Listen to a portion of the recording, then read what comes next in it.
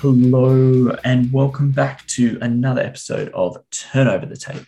My name is Keegan, and as always, I'm joined by my good friend Matthew, my co-host. How are you today, Matt? Pretty good. Pretty good. Excellent. So we have officially come to the end of the AFL season. Season finished on the weekend with the Demons 140 romping over the Bulldogs by 66 points. And we'll get into that game in a bit of depth, and then we might pick up on a little bit of Suns news sort of towards the end. But let's be honest, we're in a real interesting dead period at the moment, where the season's finished and the trade period hasn't started yet. So we're sort of in about a week of sort of nothing really happening. Though if the AFL had its own way, there'd be AFL news 365 days of the year.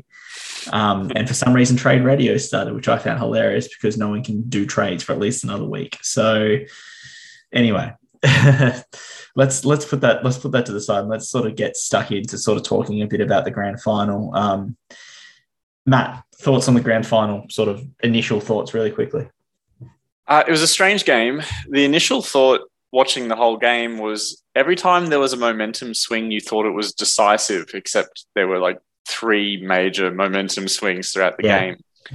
That was my feeling. I just thought each time the team that was winning got ascendancy, I thought that was just going to be it. And it eventually became true. It just took a few more turns before it came to that. Yeah, it was funny. Like there were different times that I thought the game was over. So after like when Melbourne kicked the first, was it like 4 or 5 goals or something like that? I was like, oh, this game's over. Melbourne are going to absolutely romp at home from here. And then the Bulldogs kicked 4 or 5 unanswered, and then they got back in front and they got about 2 or 3 goals ahead. And then I'm like, oh, well, the Dogs have turned it around. Melbourne have stopped. The Dogs going to walk away with it. And then sort of towards that end of that third quarter when Melbourne kicked 4 goals, and I think in about 2 minutes, that really sort of just that was the nail in the coffin. And then the Dogs, even after 3/4 time, when you think, oh, we've seen the Dogs already turn over a 30-point deficit, can they do it again? And then Melbourne just gone no and decided to put the foot firmly through the floor and firmly through the throat of the Dogs. And I think they kicked something like 13 goals in the last quarter. They went in an absolute parade at the end. Well, I think the stat that they keep banding about is the fact that it was from the point that the Doggies are up by 19 points in that third quarter. For the rest of the game, it was something like 100 points to 7. That was the number of points scored from then on. That's like that's like a Suns game. That deficit 100 points to 7. The Suns would do something like that. Doggies literally did what we did against the Lions in the last Q Clash. We were like, it felt like we were home and hosed at halftime, and then, oh boy, yeah, they just went into, I don't know what happened to them. It's sort of hard because you can't really pinpoint it to an exact reason why the Dogs lost. I think up until that point in the third quarter they were playing really well, and then all of a sudden just stopped. I just don't think they managed to stem the flow once the centre clearances became a thing. I mean, they scored literally 3 goals in the last minute of that third quarter. They just couldn't lay a hand on Petrarca or Oliver or their second ruckman, whoever his name is, escapes me at the moment. Luke Jackson. That period there where they were just basically only the Ds touched the ball for whatever reason, and they kept hitting marks or very, very dangerous spots inside 50 where, Fritsch managed to kick a couple and Ben Brown kicked one late as well. I'm pretty sure in that flurry. So I think it was just that period where they killed the game basically. Yeah, they put the game on ice pretty much at that point. And then sort of in the first few minutes of the last quarter, they put it beyond doubt. But in that period at the end of the third quarter, look, I'm not an AFL coach. I don't pretend to be an AFL coach, but surely you put a midfielder just standing behind your ruckman, so you can't let them. So basically what Melbourne were doing, they were running out the front of the contest and basically just running straight towards their goal. I would have thought surely you stand someone maybe 5 meters back and go, all right, your job is to stop anyone coming towards us, or at least putting pressure on the ball going forward. And I thought that was a real obvious thing to do, but the Dogs didn't really do it. They played man on man, and the men of the Melbourne Demons were better. Yeah, I mean, you figure after the second centre clearance goal, you might want to stop the third. Yeah. And all the fourth. Yeah, it sort of just didn't. They didn't stop it, and from there on, Melbourne just went on their merry way and put on an absolute procession in the last quarter. The thing that does my head in, Keeks, is the fact that go back to that point where Doggy's up by 19 points. Imagine they kick the next goal. Yeah. I know the D's won by 70-odd points, but there have to have been one of the closest 70-point games I've ever seen, really. Dogs could have won if they just kicked one or two more goals. They would have broken the D's, and we would have been talking about the Dogs winning by 70 points. Gee, didn't they do it comfy? It's funny, though, when you go into that game.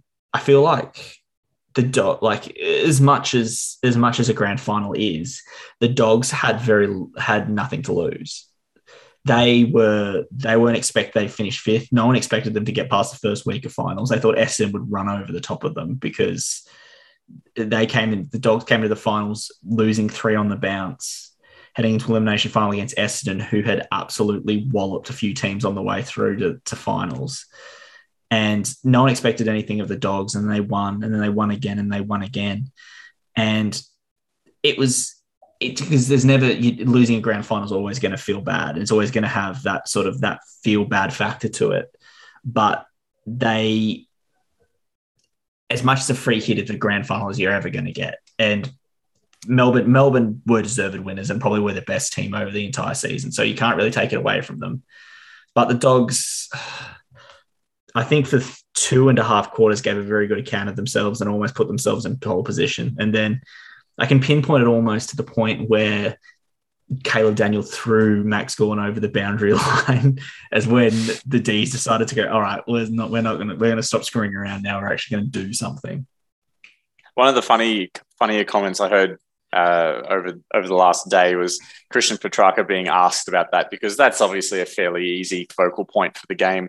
And Christian Petrarca's answer is basically like, to summarize, Gawn, just suck it up. I mean, look at him, look at you, just get up. But you can't say that to your captain.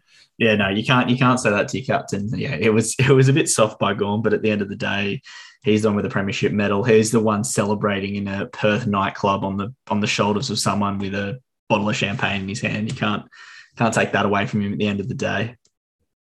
Yeah, I do want to challenge just briefly the Western Bulldogs narrative, though. I despite the fact they finished fifth, I think they were the second best team this year, without a doubt. Yep. And the fact that they fell out of the top 4 still beggars belief, but they showed what they were actually all about during that final series. And they won in 2016 going the long way, and it felt like that. And I really can't shake the feeling that they were two goals away in that third quarter from breaking the D's and winning. So it feels like the margin doesn't really give a true account for how it doesn't. Close this game could have swung the other way. It doesn't. And at the end of the day, like if you're like, you think about, so what are they lost by 70 points, 76 points or something at the end of the day. Mm-hmm. When you're about 30 points down in the last quarter and you know there's no chance of you getting back in the game, there's no next week. Like you're not playing. There's no playing for pride or playing to sort of get yourself in the team for next week. So of course there's going to be a little bit of complacency in the part of the Bulldogs where they're just like, look, all the work we've done, we've traveled, like they've traveled everywhere. They went from Tasmania to Tasmania to Brisbane to Adelaide to Perth. They went the long way to get around. And part of me is like, well, like when you're 30 points down the last quarter and you know you're not going to win and you've done all this travel and you're absolutely smashed, like you can't really blame them at the end of the day for sort of maybe letting their standards slide a little bit towards the end of the game. Yeah, and the fact of the matter is that if they were up by 5 goals at 3/4 time, they would have had the freshest legs of anyone at the stadium, 100%, right? 100%. So, yeah, you ignore the fourth quarter. The game got killed by that 7-goal blitz back into the third, and that's the tale of the tape. And then you've got Fritsch kicking 6 goals for the first time in something like 20 odd years. Good effort. It wasn't a commanding 6 goals. He took a couple of half-decent marks. He positioned himself well enough. It was a little bit innocuous. Yeah. I like that's the feeling. I know what you're saying. He didn't. It wasn't like a big and bright performance. He happened to be in the right spot. Yeah, he didn't grab the game goal at the back. He didn't grab the game by the scruff of the neck and drag them across the line. The heavy lifting was done by the midfield, and most notably was the Petrarca, who was the Norm Smith medalist. He had an absolute monster game. I don't know if he's ever. I mean, the goals that come to mind are the ones that were kicked at the most pivotal point. I think, he kicked 6, but, Angus Brayshaw kicked that goal 40 out on a harsh angle, taking that backwards dive. Yeah. That was a far more influential moment and something easier to put your hat on. If he'd kicked 6, you'd be talking about it for years. Yeah. But Fritsch sort of just kicked 6. And it's kicking 6 in a grand final. It very rarely happens. It hasn't happened for 20 odd years, but yeah, it just didn't feel like it was a commanding performance. He was still played very well, but I don't think he was at the level of the Petrarcas and the Clayton Olivers as far as influence on the contest goes. No, Petrarca was definitely best on comfortably, I thought. I even thought easily best on. I don't know if he'll ever be as good as Dusty, but he had a very Dusty-like game as far as that grand final, what Martin's done in sort of grand finals previous. He's got 3 Norm Smith medals to show for it. He's had ridiculous grand finals, and that game that Petrarca played was very Dustin Martin-like. See, for mine, I also thought Bontempelli was threatening to have that sort of game. He kicked that 3rd goal, and it just felt like everything was going to fall in place for him. He was commanding. Yeah. He was putting it between the sticks right when the team needed it. Midway through the 3rd, I thought he had stitched up best on. Yeah, so did I. I was I thought that if the Dogs ended up winning, Bontempelli probably gets the Norm Smith, because he just put in a mountain of work, kicked some very, very important goals. A very different player to Petrarca. Petrarca is very much a contested animal that will grab it and burst out of a pack, whereas Bontempelli is sort of more of he'll get it on the outside, he'll kick it long, he'll also go forward and take some pretty big grabs as well when you need and kick a goal for you as well. So the funny thing about that was I saw the Norm Smith medal. I don't think Bontempelli got a single vote. No, the only Bulldogs player that got a vote was Caleb Daniel. Yeah. I thought Bontempelli was at least worth a vote somewhere along the line. I understand you lost by 70 odd points, so he's never going to win it. And I wasn't not advocating for him to win it, but I feel like you got to give some sort of recognition. I also thought Caleb Daniel had a very good game as well. But yeah, that's it. And that's the season for the year. The Melbourne Demons are the premiers. Quick, Matt, sort of question without notice. What do you think of the season overall? It doesn't have to be from a Suns lens, just an overall football lens. What do you think of the season overall? This season was probably one of the more competitive seasons across the whole 18 teams that I've seen in the AFL in quite a while. Yeah. I'm originally am an NRL supporter, and normally you have that level of evenness across the competition, usually in that comp. And then in the AFL, you have the haves and the have-nots. Yeah. But D's lost to Adelaide and Collingwood this year and drew with Hawthorn from memory. So the team that ends up winning the comp basically had horror shows against bottom 4 outings and still were able to win the comp. The other team came 5th, despite the fact that they were just dominant across large patches of the year. And there was a huge fight for the 8, like I haven't seen in the AFL for quite a while. There are actually multiple vacancies up for grabs. Yeah. So that's the feeling I have. It was an even comp. It felt way more even than it usually does. Yeah, 100%. I was going to say, there's a lot. There was the gap between 1st and 18th was a lot smaller than it has been in previous seasons. So you think about the 18th team, North Melbourne. Do you think North Melbourne had an awful year? No, well, they had a rough start, and people were talking about them as if they were worse than expansion. Let me rephrase. Is there hope for North Melbourne going forward? Were they abjectly awful? Absolutely. Yeah. No, absolutely. I think David Noble's done an awesome job in the 12 months that he's been there. North Melbourne would be optimistic and buoyant about their prospects in 3 years' time, I'd say. 100%. did you only have to go as far as even a look at us? What do we have? 7 wins. We had a few good wins. We beat GWS, who were a finalist, beat Sydney, who were a finalist. Beat Richmond, who were at the time in the 8. In the 8 at the time. So it goes to show that it was a very even competition this year. And it probably stems to a reason that that fight for the 8 was probably, I don't know if that was the product of all these teams that are around 8 playing well, or basically no one wanting to finish 8. So everyone was losing in opportune times. But yeah, it was a good, I think it was a good even season. And I actually have to sort of almost doff my cap to the AFL just to get the season finished. With the amount of borders closures they've had to worry about, the amount of people they've had to move around, sort of like almost like chess pieces on a chessboard, sort of get them in the right position to sort of finish off the season. It's a managerial, absolute mammoth managerial effort. I guess my return unprompted question to you, Keeks, is the rule changes at the beginning of the year have now had an entire season to marinate. Yeah. How do they sit with you now? I don't know. So the one that I'm sort of focusing on the top of my head is the man on the mark rule. Like the sub rule, I'm sort of a bit, I don't really care. The sub rule is the sub rule. The man on the mark rule, it still looks silly. Like, it still looks silly, especially when players are shooting for goal and you've got your guy standing on the mark and he can't, and the guy's shooting for goal is basically almost running around him. And then, you can probably hear that. Let me move that over here. Lost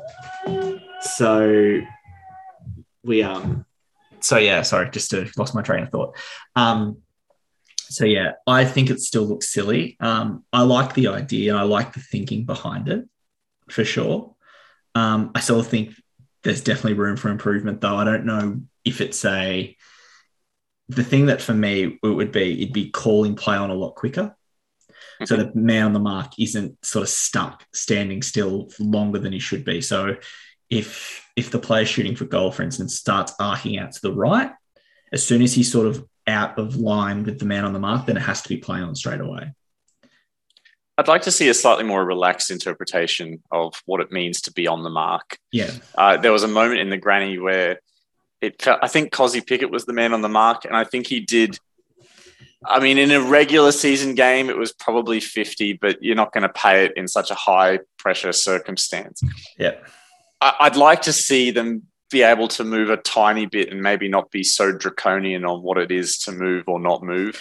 The only issue with that is you open it up for grey area at that point, and let's be honest, AFL is already bloody hard to umpire as it is. I would not want to be. I've umpired like amateurs games before, and it's hard as. And I wouldn't want an umpire. I wouldn't want to be, want it to be any more difficult than it already is.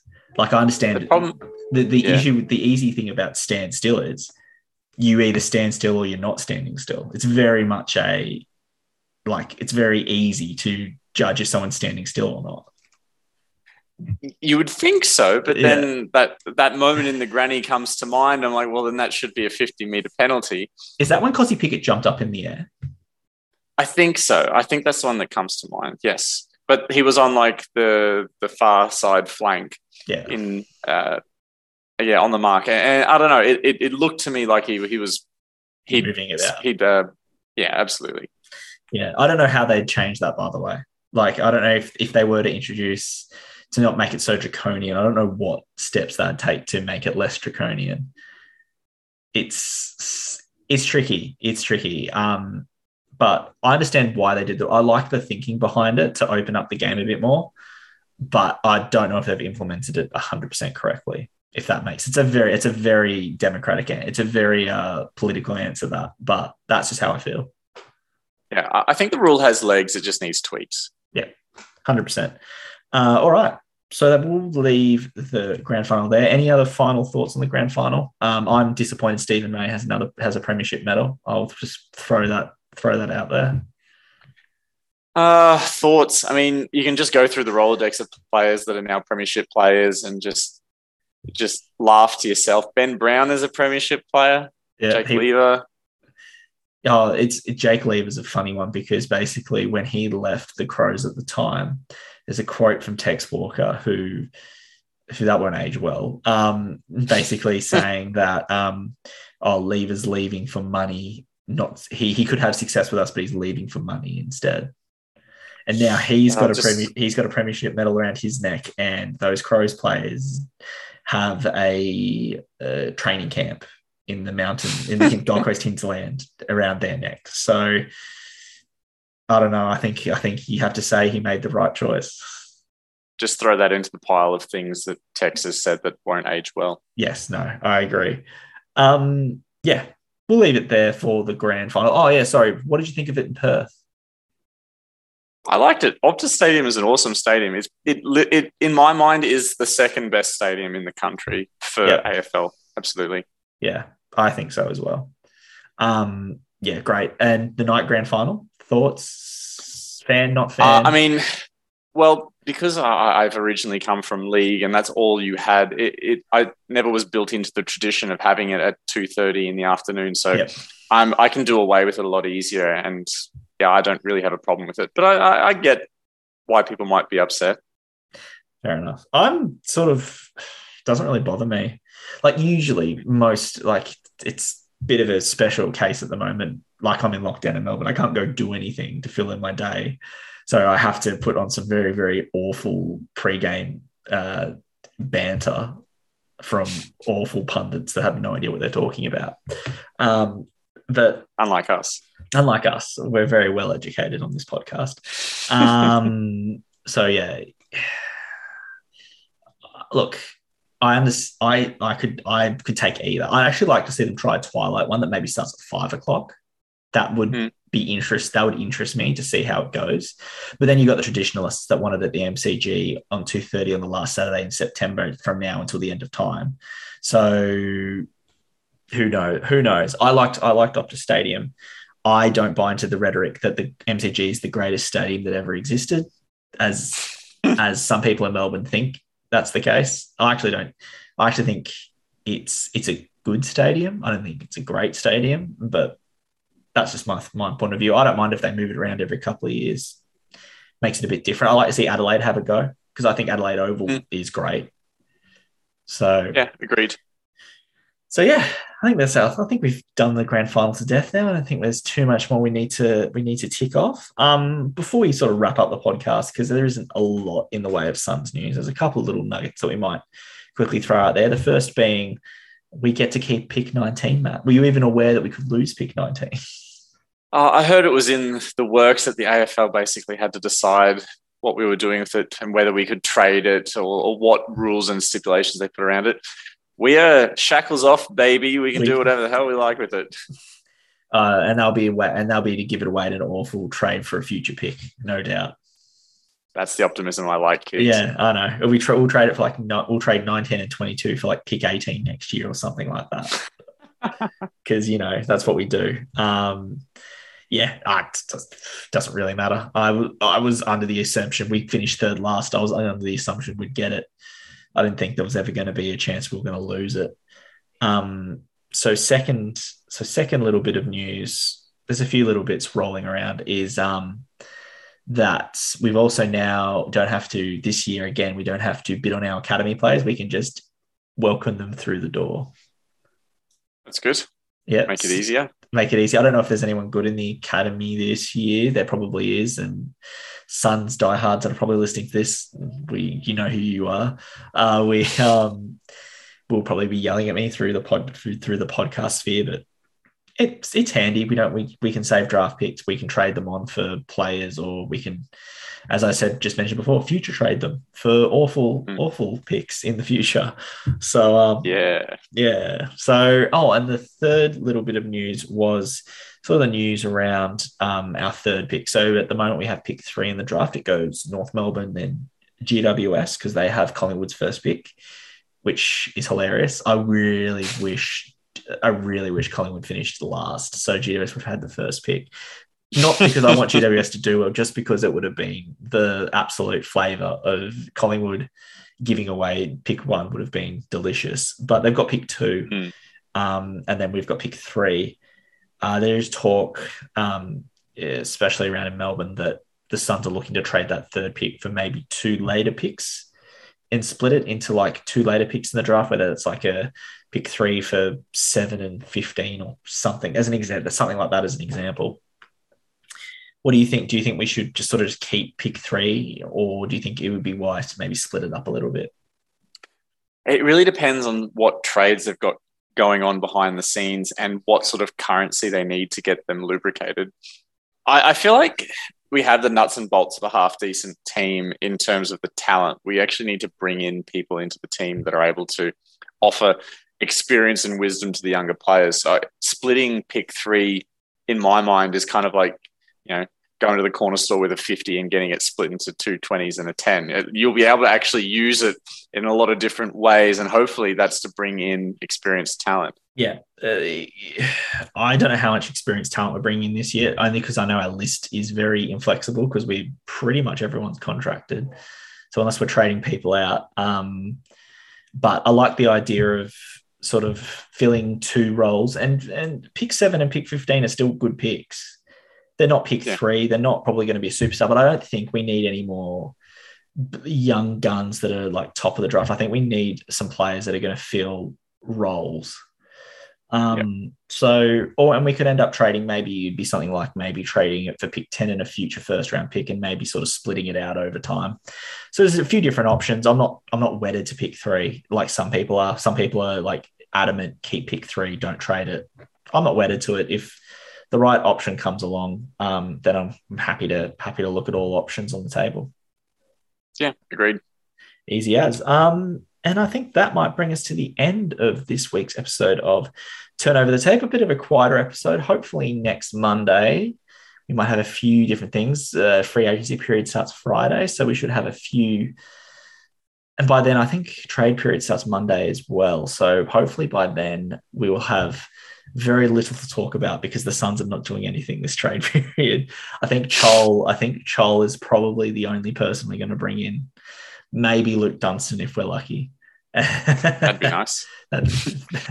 So I think it's going to be a very quiet period for the Suns. I think it's going to be more focused on outgoings and incomings, which is fair enough. So we'll leave it there. Matt, as always, thank you for joining me. Yeah, no problem. And thank you out there for listening to this episode of Turn Over the Tape. We will catch you next Monday. Bye-bye.